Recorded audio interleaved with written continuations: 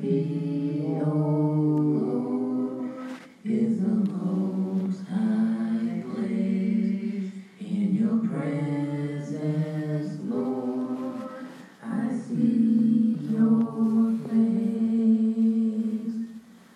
Down at your feet, O Lord, is the most high place. In your presence, Lord, I seek your face. There is no higher calling, no greater honor than to bow and kneel before your throne. I'm amazed at your glory and praise.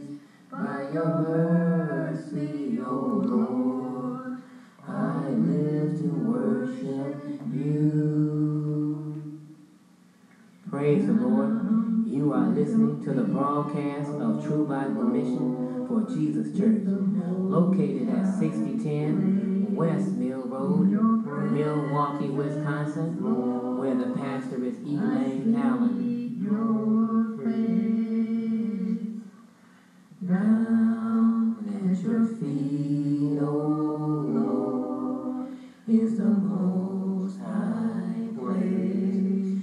In your presence, Lord, we seek your face. There is no higher calling, no greater honor than to bow and kneel before your throne. I'm amazed at your glory and praise. By your mercy, O Lord, I live to worship you.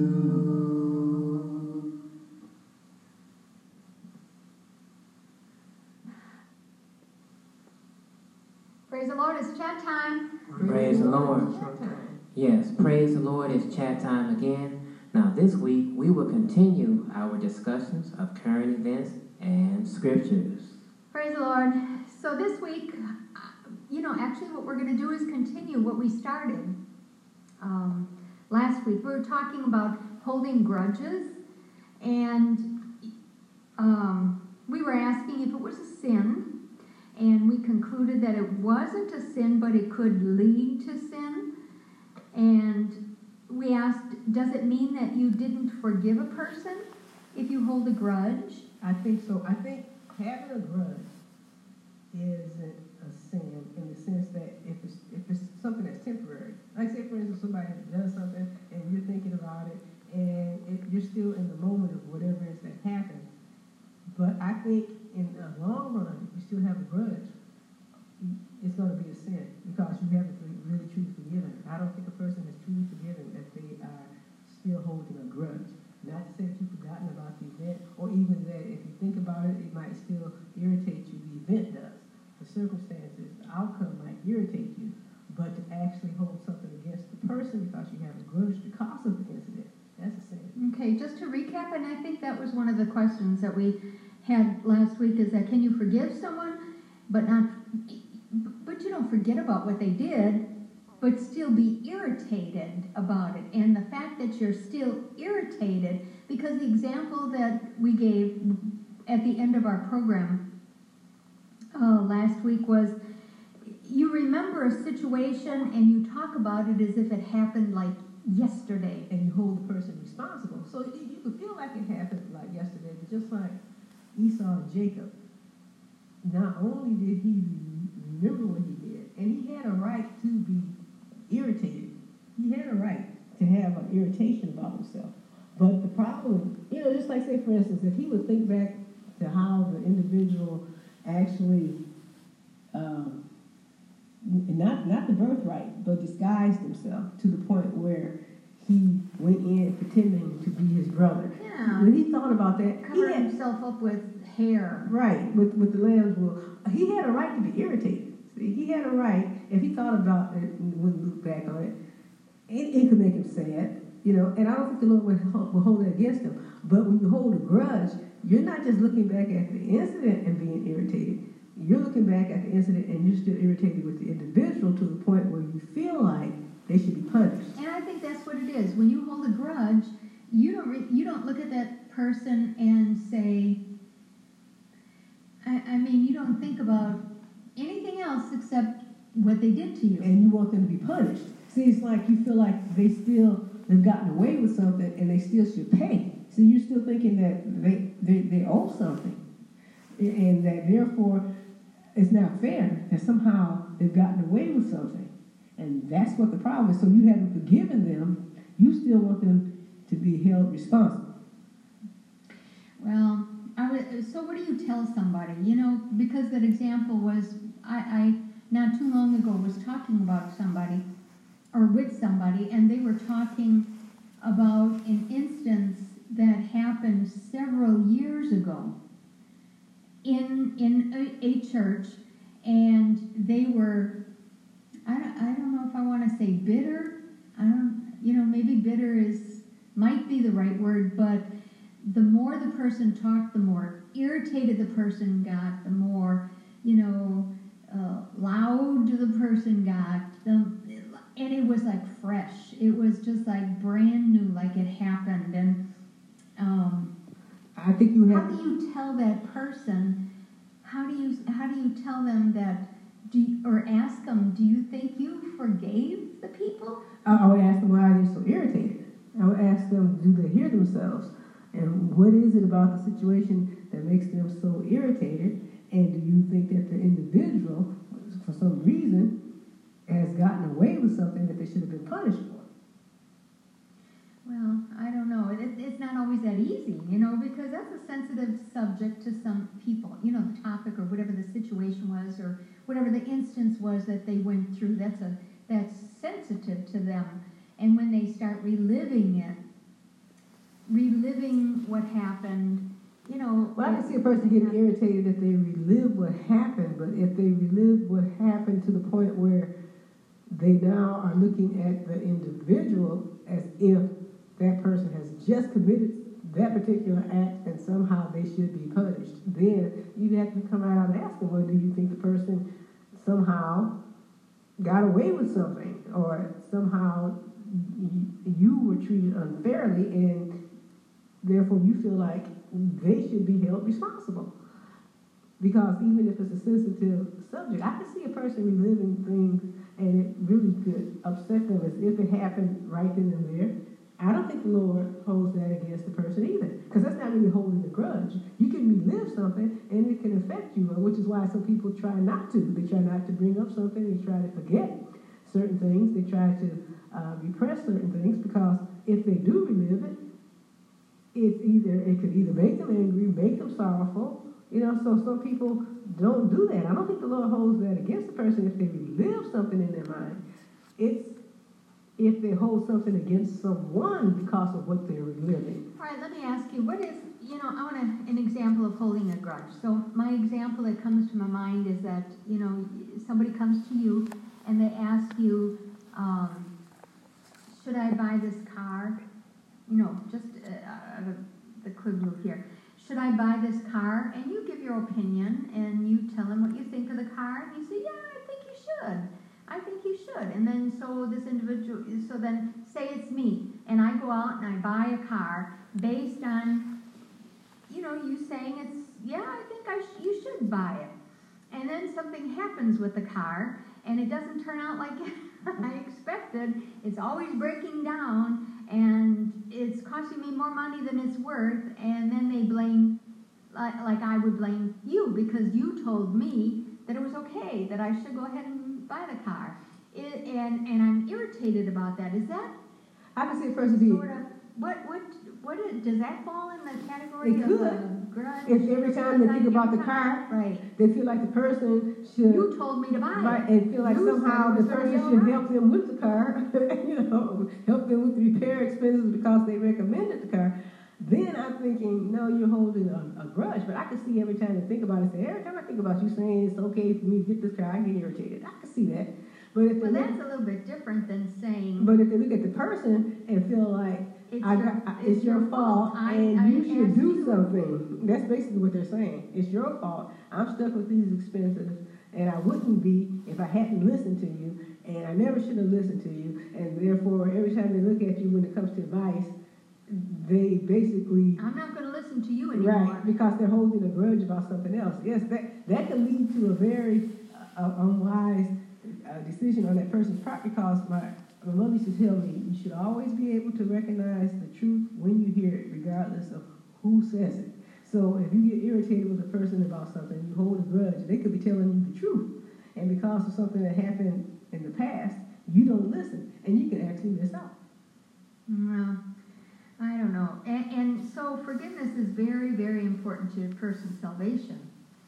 Right. You have to, because the Lord says, forgiveness for oneself is dependent upon how they forgive someone else. And I was thinking about this topic this morning, and then I was thinking about, there are a lot of people that really hurt me, a lot of people that really irritated me and did me wrong. And, so I had to sit myself down this morning, and I'm thinking, do I really forgive them? And I do. I can honestly say if the Lord came right now, I would tell him yes. I don't care. I don't like what they did, but I sure do forgive them because I would want them to be saved. Right. And I want to be saved. Right. And I think one way you can, but I don't know if that's one way that you can, a surefire way of saying that you know that you've forgiven someone is that you want the absolute best for them. I don't know. Well, the absolute best for them, in my opinion, is salvation. And so you want them to receive grace in God's eyesight. So, I can't see where a person will want anything less for somebody. And it's not that, because when a person is in their sins and whether they want to admit it or not, if they're not saved, the Lord said, either you're for me or against me. And you know that you've forgiven somebody because it doesn't bother you. You don't want to hurt them. You don't get it. I mean, you remember the situation, but it taught me a lesson. Right. It taught me a lesson. I think about that, and I'll never do that again. Right. It's an eye opener. Yeah. You say, I've learned from this. It educated me in some way. Yes, and that's how I look at it too. I was thinking too about what Jesus had took for us on the cross and how he said, Father, forgive them, for they know not what they do. Now, we can imagine what the grudge that God could have held against those that did him, the way they did him, how they beat him beyond recognition, how they hung him on the cross, how they put thorns on his head, how they just 39 laughed. You can imagine what grudge he could hold, but they said, the word said he's plentiful in mercy, he's slow to anger. Right. And so we must, follow his lead and follow his example of when people do things to us, we bless them, bless those that despitefully use us and persecute us and everything right. like that. And we bless them by asking the Lord to undertake and to save them. And that the Lord, and sometimes we ask that the Lord have mercy, upon them, because we can see judgment. Sometimes you can see people and death is all over them. You can see destruction just following them. And so you end up praying that the Lord undertake for their mind. And really, once you pray for a person, actually intercede for a person, it changes the way you look at them. And that's what people should do when they hold a grudge. They should start praying for the person, not on them. people. Not on them, but pray for them. Yeah, remember that they're a soul just like you are a soul too, and that God looked beyond our faults and how he saw our needs. Right, so when we see the need of the individual, not that the circumstances, might not irritate you, you might even tell the person, I'm not going to do that again, but your love for the person, when you look at the person, you say, but we're going to move on from here. Because I tell the Lord, I just don't want to dwell on it. I don't want to meditate on those type of things. I want to go forward. Because what can you do if the Lord doesn't change it? It's not going to change. And I would just be wasting my time. No. That's the best thing a person can do, is to pray for a person. Right. That the Lord save them, that the Lord bless them, that the Lord undertake for them, that the Lord open up their eyes and their ears and their understanding, and then touch their heart and Right. pray for yourself that you Right, because the next time they cuss you out, you have to say, the Lord's going to have to help your mind. Not that they won't make you angry, because God said you can be angry and sin not. There are some things people do, and they actually make you angry. And so, and then when you go to the Lord, you in your irritation. But after your anger, you let that incident go in the sense that you're not looking to punish the person. You're looking for the Lord to handle the situation. You're looking for God to take care of it. And that way, if you can honestly say, Lord, it's in your hands, and feel no longer angry towards the individual, but knowing that God is going to handle it because he's God, then you're not holding a grudge. But it doesn't make you ignorant. Some people want saints to be ignorant. They feel like they can do you wrong 100 times, and 100 times you're just supposed to just let them do that particular thing. No, that's not what the Lord said. And that's not how he meant it to be. Well, we'll move on. I think if anybody has a question, they can email us at tbmjchurch@yahoo.com. If you have a question, comment, a topic you'd like discussed, you can always email us. We'd be happy to hear from you. And so I was going to move on and do some current events here. And there's a lot. There's a lot about Planned Parenthood. Pro-lifers say that Planned Parenthood just exposed the truth. Somebody sent me this article. Their primary focus is not women's health care. And they said it will no longer accept Title X funding so that it can continue to refer women for abortions. The abortion provider announced in the news recently, in the wake of a new Trump administration rule, which says clinics that refer abortions abortions can't receive the funds. It's clear that Planned Parenthood is rejecting $60 million in Title X funds for one reason, so that it can continue to refer pregnant women for abortions. Yeah, I don't believe in Planned Parenthood. I remember when it first came out, and this particular nurse practitioner said that it was basically genocide, and it was basically trying to keep the population poor, and especially the minority poor, in check, because people were under the mistaken belief that they were growing, as far as a population in number, they were growing too fast, and one way to get around it was to make access to abortions easier. But when it first began, this particular nurse practitioner did not look at it as Planned Parenthood. They said it's just basically murder. That sounds like Bernie Sanders, doesn't it? Yeah, thinking that you can control the population by killing a family's young. That's just too bizarre. And I mean, people can't see that spirit in that particular statement. They can't see the spirit of the person. And the world is like that. They don't see it. They don't recognize it. But saints recognize it. And it's interesting, Abby Johnson, she used to be a clinic director for Planned Parenthood. For whatever reason, she's no longer the director. And she was quoted as saying that they don't really care if they don't receive Title X money, because their primary focus is not women's health care. Their primary focus is abortion. Right. Period. Yes.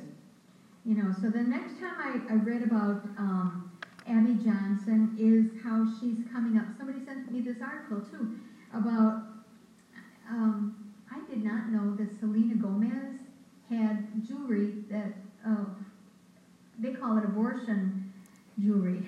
Who is Selena Gomez? She's an entertainer. I think she was A singer? once alleged to be with Justin Bieber. Yeah, her and Justin Bieber were an item. And I barely know who that is, but our name. Oh, well, we talked about him, we talked coming about to the Lord and yeah, lately. but I couldn't tell you anything he's done. I couldn't. Well, I know. It's just that the only reason why I really know is because we're talking about him on the program. Right. Well, anyway, Abby Johnson, she's now activist, and she's a pro-life activist. She went from one end of the extreme to the other, and she launched a new line of necklaces only months after actress and singer Selena Gomez went on television wearing jewelry celebrating abortion rights. Yeah. And I'm thinking, well, what is this jewelry that celebrates? Abortion rights, huh? Right. So in 1973, the U.S. Supreme Court ruling in Roe v. Wade made abortion legal. Since then, tens of millions of babies have been aborted in the United States. The new jewelry line from COL 1972, a company founded last year by conservative Pennsylvania homeschool mother and children's author Carla Diodesi, follows Gomez's June appearance on ABC's Live with Kelly and Ryan. So the 27-year-old Selena Gomez made more than a fashion statement by going on the show with a gold necklace. And, you know, I thought it was going to, I don't know what I thought it was going to be until I saw it. But it's just the year. It's 1973. Okay. It's a gold chain with the year on it, 1973. And it was made by New York jeweler Sophie Ratner. And according to Sophie Ratner's website, the $380 necklace commemorates the 45th anniversary of the Roe decision. Just think, a baby would have been about in their 40s now, probably would have had family, you know. It's just sad. 30% of the proceeds from the sale of each necklace will be donated to the pro-abortion advocacy organization, Physicians for Reproductive Health. Now, isn't that ironic? Right. Reproductive health, and they're killing Babies. And I mean, I don't even know, they just, if they're really just that ignorant, I just can't believe a person would be that dumb not to realize that they're killing their children. So in late May, when Selena was spotted with the 1973 necklace commemorating Roe v. Wade, this designer said, I had probably 100 people in our Life Tribe reaching out to me over the next couple of weeks asking, will you please counter this necklace, Diodesi told the Christian Post. I didn't take it seriously after the first couple of people that wanted us to counter, and then people were saying, we'll pay to counter this necklace. And that's when this woman, Carla Diodesi, started looking for a jeweler and a distributor that would be pro-life and be able to make the necklaces for us. And so what the necklaces are? 1972. So she runs the company with her daughter. She found a jeweler in Philadelphia who made the mold for the 1972 necklace and now produces the solid gold and silver 1972 necklaces. So, well, good for her. I'm sorry. I think somebody should stand up and say something. And so 1972 was founded to serve as a pro-life alternative for conservative families who don't approve of how many of the biggest brands in fashion donate to organizations that promote or provide abortions. Right. Just, taking innocent lives like it's nothing. And then hide behind, it is my body. I said, it's no longer just your body. Abby Johnson is, I just told you, former Planned Parenthood clinic manager, whose experiences were the focal point of the 2019 movie Unplanned, agreed earlier this year to serve as COL 1972's brand ambassador. She is also the founder of the pro-life group Then There Were None, which helps abortion workers leave the industry. We look around and see companies say this is ethically sourced. A lot of these companies that claim to be ethically sourced are donating to America's biggest abortion provider, which is incredibly unethical. Right. So they want to have ethically sourced fashion that is actually going to protect women and their children. And momentum is growing within the pro-life movement, and we see this all, and we see all these heartbeat bills coming out, yes, being passed, and people want alternatives. People really want alternatives. Right, because you'd be surprised at the number of people that I know who just basically irresponsibly, and we're not talking about people who've been raped or people who are victims of incest. We're talking about people who have deliberately gone out, unprotected sex, promiscuous, and they end up pregnant, and then they just decide to terminate the pregnancy. They decide to kill the baby. And I'm thinking that's just a crying shame. Now, Before God. another article here about Planned Parenthood. A whistleblower wins $3 million in a wrongful termination lawsuit. A former Arizona Planned Parenthood director who claims she was wrongfully terminated for alerting her supervisors to bad and dangerous practices by an abortion doctor has won a $3 million lawsuit against her former employer. And obviously, you know, her relationship with her employer, Planned Parenthood, started to sour when she reported high complication rates for a doctor with whom she worked. And then why would they get upset with her for exposing somebody who was practicing medicine in an unsafe fashion, who was probably doing surgeries or whatever and wasn't probably qualified or skillful enough? And here, the women are suffering after doing something they shouldn't have been doing to begin with. She worked, Myra Rodriguez worked for Planned Parenthood for 17 years, and the year before she was fired, she was given the Employee of the Year award by her boss. Well, she probably was a good employee, but that doesn't make her blind and stupid. And then Rodriguez alleged falsification of affidavits and patient records, incomplete abortions, and failure to report a minor who had an adult partner, which the law requires. After she repeatedly made claims that Planned Parenthood was endangering the health and safety of its patients, the abortion giant fired her in October of 17. And so when she stood up, it was at the point when Planned Parenthood publicly stated that they wanted to help and stand up for immigrants, that they care about these women, and she said it wasn't true. They shamed me for my immigration status. And so she went to work and found an attorney, filed a lawsuit, and won $3 million in And I'm thinking their idea of helping the poor immigrant mothers is to abort their children.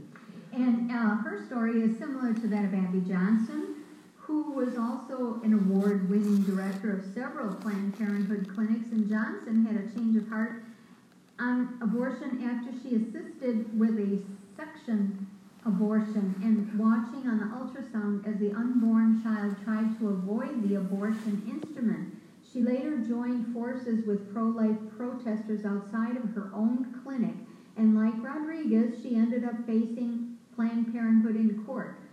And her story is told in the motion picture Unplanned, which was released earlier this year. But it didn't get a lot of exposure because I didn't hear about it either. Right, I didn't hear about it.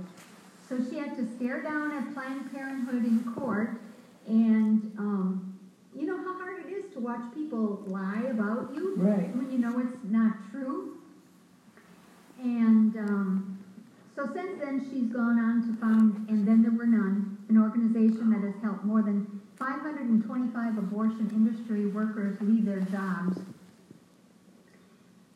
And she feels vindicated by the verdict. I hope my case is a lesson to other workers that shows them that the truth will prevail. And I know it probably haunts her. So praise the Lord. We'll have to continue next week.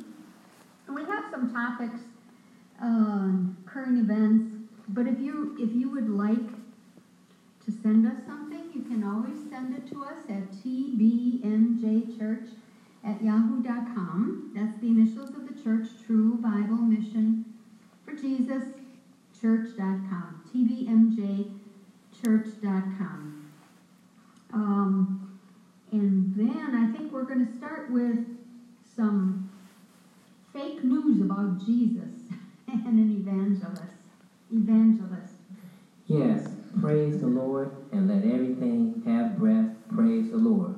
Today's verse of the day comes from John 5:25. Verily, verily, I say unto you, The hour is coming, and now is, when the dead shall hear the voice of the Son of God, and they that hear shall live. Now, ain't God all right? God is all right. Praise the Lord. Last week's food for thought was, what happens if you cover up and hide your sins? And the answer is, you're not going to prosper. The answer can be found in Proverbs chapter 28, verse 13, which says, He that covereth his sins shall not prosper, but whoso confesseth and forsake them shall have mercy. This week's food for thought is, what is the difference in the sleeping habits of a laboring man and a rich man? Hint, the Bible. And that's food for thought.